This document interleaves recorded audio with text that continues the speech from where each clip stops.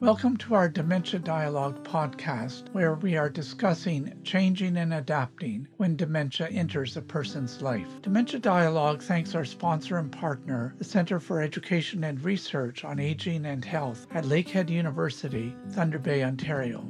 Our guest today is Susan Bithry, who accompanied her husband Reg, who lived with dementia for a period of 11 years. In talking with Susan, I was struck by her ability to reframe experiences in her life as Reg's condition progressed, so that mistakes that she felt she made became lessons learned and strengths found where many of us might see weakness. Journal entry, September 8, 2006. For many months now, I've been wondering, when will I see the day that I have to start writing things down? Today seems like the day. Something terrible is happening to Reg's memory, and I can't pretend any longer, to myself at least. This fog or whatever has been creeping stealthily into our lives, and I guess I've been playing a bit of a game so far. If I don't talk about it or actually write it down, maybe it's not really there. Today it was an order of lumber. He's building a shed for the backyard, a small construction job in the order of things, a task he would have handled easily with one hand tied behind his back in the past. But he seems so overwhelmed and confused by small details. Today he ordered wrong lumber. Oh, he says that the woman at the counter made a mistake, but I just know that he's given them the wrong information, either by getting flummoxed at the desk or losing his train of thought. I just can't seem to multitask, he said wearily today as we unsnarled the confusion between what we actually needed and what had arrived on the truck. Small things, but they begin to add up, and I begin to see a scary future. Soon? Who can say? How to document this? Perhaps if I'd been writing things down for the past year or so, I might be able to look back and detect a pattern. But that's the thing about problems like this. By the time you've figured out that there really may be a problem, you're pretty far into it and can't really plot out how you got there or where you made the first or second or third move that actually got you into this mess. It's hard to even know what to write down now. After all, what am I trying to achieve? A journal for others to read later, a diary to help me focus my own thoughts, a written record to compare every few months and determine whether things are declining, improving, or staying the same? All of the above? Part of me hopes that I'll start writing, and then a few days into the exercise, I'll be able to laugh and tell myself that I was all in a flap over nothing. But right now, I'm worried enough to feel a need to get this record underway and allow a dark elephant to finally be acknowledged. Until tomorrow, then. What you have just heard is the first entry in a journal kept by Susan Bithry when she first sensed the seriousness of her husband's changing condition. Susan has joined me today from Thunder Bay. Welcome to Dementia Dialogue, Susan. Thank you. Thank you for joining us. Susan, I'm wondering whether you might be able to describe to me some of the other symptoms that were of concern to you as background to this sentinel event in the lumberyard that caused you to elevate your level of concern. Well, in addition to this sort of cataclysm that occurred around the garden shed, Reg had over the past year begun to be kind of fascinated with or worried by the calendar. He was constantly checking, unsure of what day it was, and his memory was not what it used to be. And I think those were kind of the main things. It worried me that he fixated on the calendar, became almost obsessive compulsive. Yes, okay. So it was as much kind of a behavioral manifestation as well as a cognitive Yes, yes, impairment. certainly. Yeah. Yeah, yeah. After this particular incident, what were some of the next steps that that led towards Reg becoming diagnosed with early onset dementia? I think he was 61 at the time that he was diagnosed, if I recall. Going on 62. Yes, Yes. yes. And his official diagnosis was made a year after I began the journal. But the doctor was kind enough to set up an appointment with the neurology department at Sunnybrook Hospital in Toronto, which was about a 3-hour drive from where we were living. And that took a full year to be arranged. And at their very first interview with us, which took the best part of a day, it was clear that what we had going on was Alzheimer's. Can you describe a little bit of your feelings or reaction when you received the diagnosis? It was clear at the end of that one day that something serious had set in on Reg. Well, I think, as with most people, once you actually hear a diagnosis spoken out loud, there's a sense of relief that, I don't know, you're not crazy. Yes, However, it was, there was a lot of sorrow and anger that this should be happening to us. We were, a kind of golden retired younger senior couple who thought we were bulletproof. I guess we weren't. yes, Yeah, there was the realization that we were as vulnerable as anyone else. yes. You mentioned that you have sons that sense some problems with their father. What was their reaction when you shared the diagnosis with them? There was profound sadness on their part, and of course, worry, because you do wonder, is this a one off? Is this just something cosmic that's landed on our father and it won't touch anyone else? Or is this going to continue on? But there was overwhelming love that they were going to support whatever decisions we made around how the two of us were going to live with this. And Reg had made the decision almost immediately that we would no longer live in Southern Ontario. He wanted to return to home, to Thunder Bay. And so we shared that with the boys, and they assured us that they would help us every step of the way. Yes, and when you returned home, did you enjoy the support that you anticipated in making that decision? Yes, and then some. He has extended family here, and they were right there for us. We have an army of friends, and we were put in touch with the kind of professional organizations that were going to be needed. We didn't jump right in with those right away, but in the meantime, we were able to settle in. I think you've touched upon a really crucial issue around decision making and balance in a spousal situation when one person develops a cognitive impairment. And, there may be a tendency, it may have been, for the other spouse to perhaps assume a little bit more control than might be appropriate or authority. I wonder if we could explore that for a moment. Well, I think it happens a lot, not just with the spouse or the immediate caregivers, but people everywhere, it seems, around someone who's diagnosed with Alzheimer's can jump to conclusions and think that life is kind of over for them and we need to help and we need to take over. People stop asking them for their opinions about things, assuming that they can't think things through and that they can't speak for themselves. I learned with my husband that he had still lots to say. And I had to start kind of opening my ears. And I have, since his passing and through the work that I was doing, I know now that they're becoming their own advocates and speaking for themselves. And yeah, I made that mistake. I just kind of started rolling up my sleeves just a wee bit too soon and had to kind of pull back. I got some advice from my younger son that I took to heart. He said to me, Mom, you have to let go of always needing to correct Dad when he says something that's wrong, and stop getting angry when he says something hurtful. He doesn't mean it. And those, I would hear his voice in my head often. Those are very wise words that your son gave to you.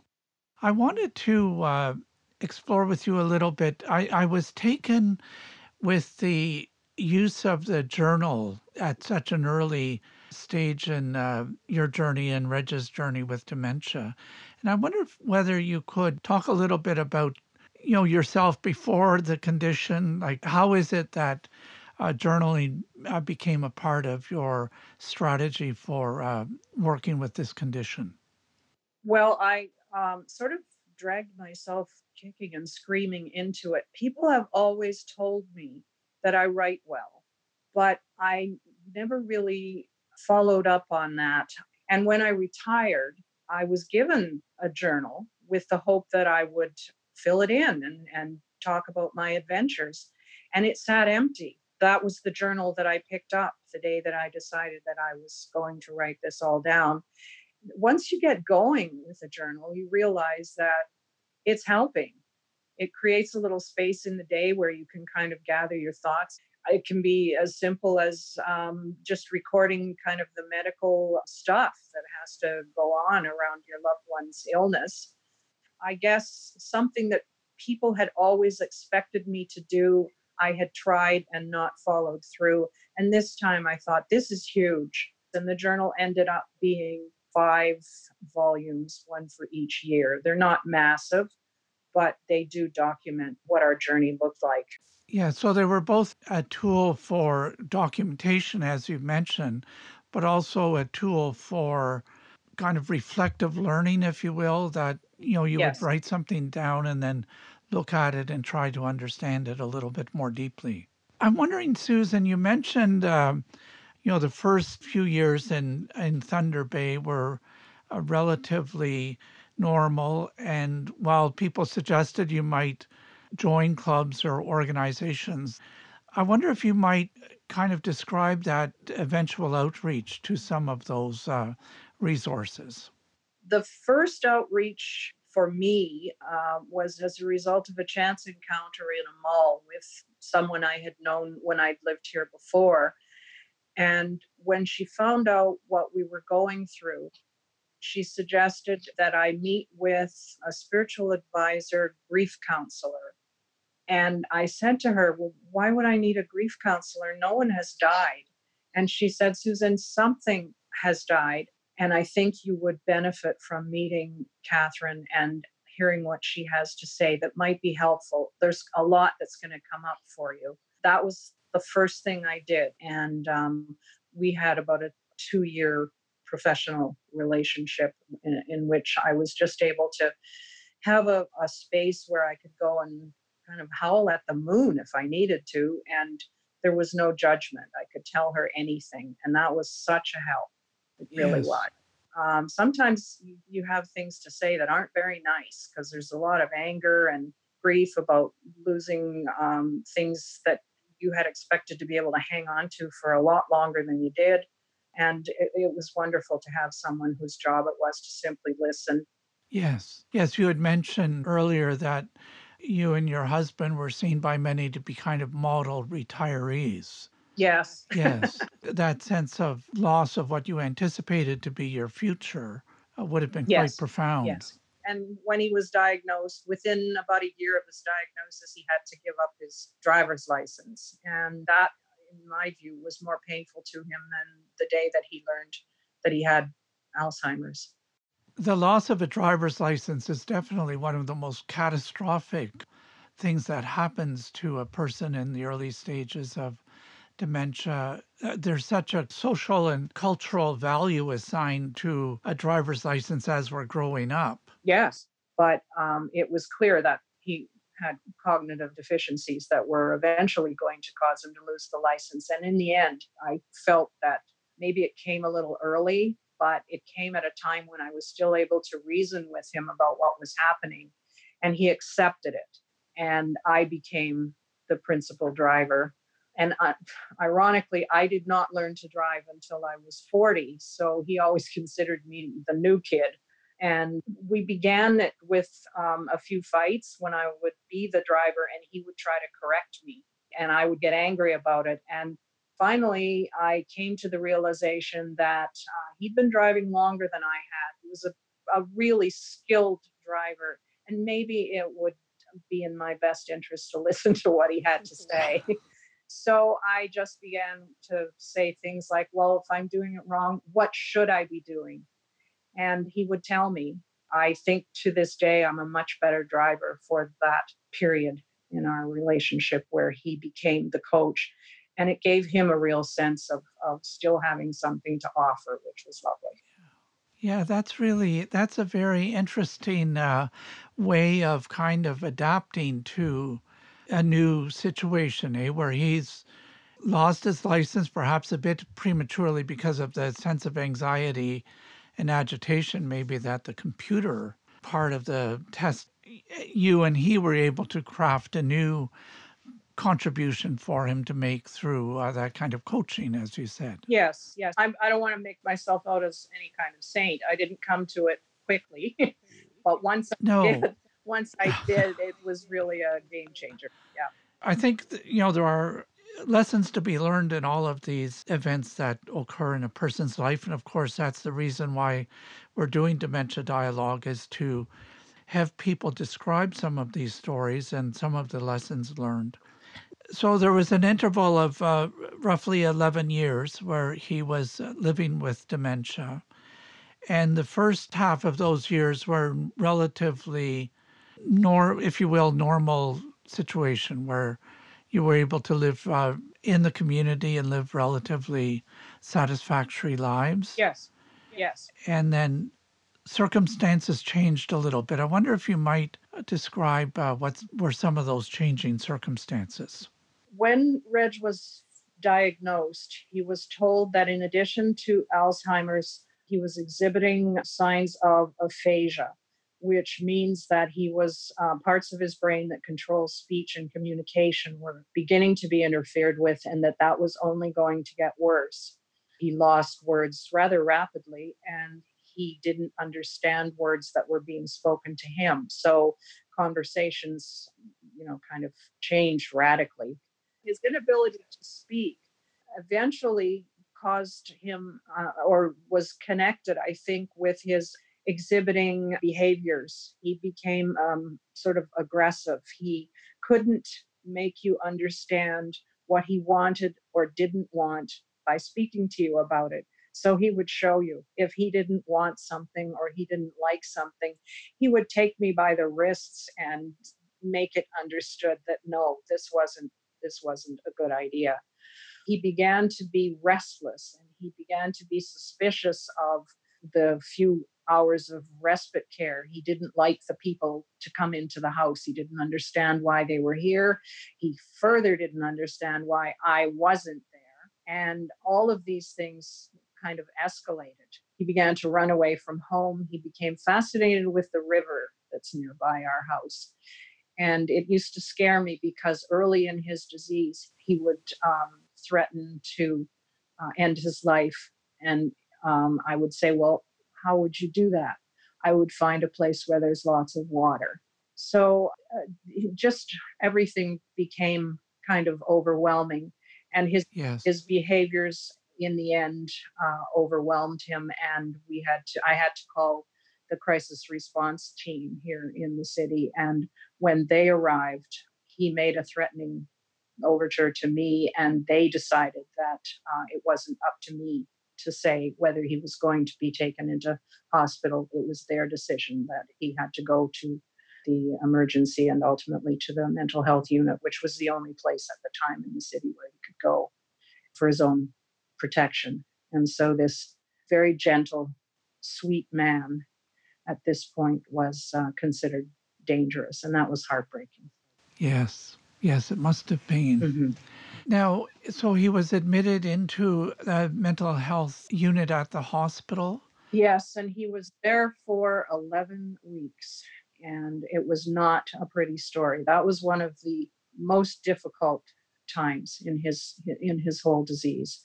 I had to be his personal support worker basically because he wouldn't allow anyone on the hospital staff to do things for him. So I was there for 8 and 9 hours a day, and finally he would fall asleep exhausted, and I would go home. Finally, at the end of a long period of time, a local psychiatrist here who was just fed up to the teeth with the system decided that she was going to put Reg into a dementia care program here that was officially closed, but she made an exception. I think that must be one of the most difficult periods for not only the person with the condition, the level of confusion and anxiety and misinterpretation that people are so vulnerable to, but also on the part of the family where they, as you said, this dear gentle man is being observed in ways that are just so contrary to his nature. I'm wondering, Susan, during this period of time, were you involved with the Alzheimer's Society, for example, or other organizations? Yes, the Alzheimer's Society, they were amazing. I went through all their helpful courses and programs to kind of hone some of the skills that I knew I was going to need. And they were amazing. And I became a bit of a spokesperson for them, did some public speaking, sharing the journey that Reg and I were going through. And I also became involved with a center at Lakehead University. Now, I'm interested when you would be speaking to groups. I'm expecting that you would have come in contact with people that were perhaps experiencing dementia in their lives, either themselves or in relationship with another person, who may not have reached out or publicly kind of identified a dementia. Did you encounter folks like that? All the time, yes. And, they would thank me for kind of going public with what was happening and say that I had kind of touched on some things that were going on in their lives, maybe give them some direction. Or I would just get phone calls from people who knew people who said, it was suggested that if I called you, you might have some suggestions to make. I appreciate the your continued commitment to working in this area related to dementia, your volunteer work at the care home, and I think you're involved as a volunteer from time to time with the center at Lakehead University. Yes, I help edit a newsletter for caregivers. I'm wondering if you might describe other parts of your life, or kind of using the phrase, moving on. My sense is that you're honoring your experience, but at the same time moving on. I wonder if you might discuss that for a moment. After Reg passed away, I stayed on all of the committees that I had been on, and I continued to kind of go forward, trying to do the work. And at a certain point, I had to uncouple from almost everything, and that's when I started to allow myself to grieve and to rest. I simply had not realized how tired I was. I was exhausted. And I think all through the caregiving and for a long time afterwards, many caregivers just do that. I'm fine, just carry on. Let's just keep doing this. And then something happens and you just kind of hit a wall and realize I can't do this anymore. I can't carry this load. And after Reg passed away, self-care became very important. Susan, we're coming to the end of the interview now, and I'm wondering whether you have any last moment thoughts, any lessons learned that you would like to share with our listeners before we come to a conclusion. This was a journey that I was absolutely unprepared for in every way. And as most caregivers do, or as lots of caregivers do, I learned on the job, and I think I can be proud of what I did. I always try to remember that I was only required to learn how to be a caregiver. My husband had to go through the disease. He got the worst end of all of this. I only hope that I was able to make some things a lot easier for him. I hope. I really hope. Thanks, Susan. If you would like more information about our series and the research underlying it, please go to our website, dementiadialogue.ca. You will also find there useful resources to help you learn about living with the dementia journey. You are also invited to join us on Facebook at Dementia Dialogue. Feel free to make a comment or perhaps to share a bit of your experience with dementia. Thanks again to our sponsor for today's episode, the Centre for Education and Research on Aging and Health at Lakehead University, Thunder Bay, Ontario.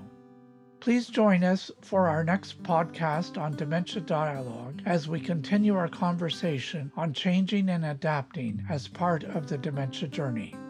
My name is David Harvey. You are invited to take part in a call-in show Dementia Dialogue is hosting at the conclusion of this podcast series. Please go to dementiadialogue.ca for more details.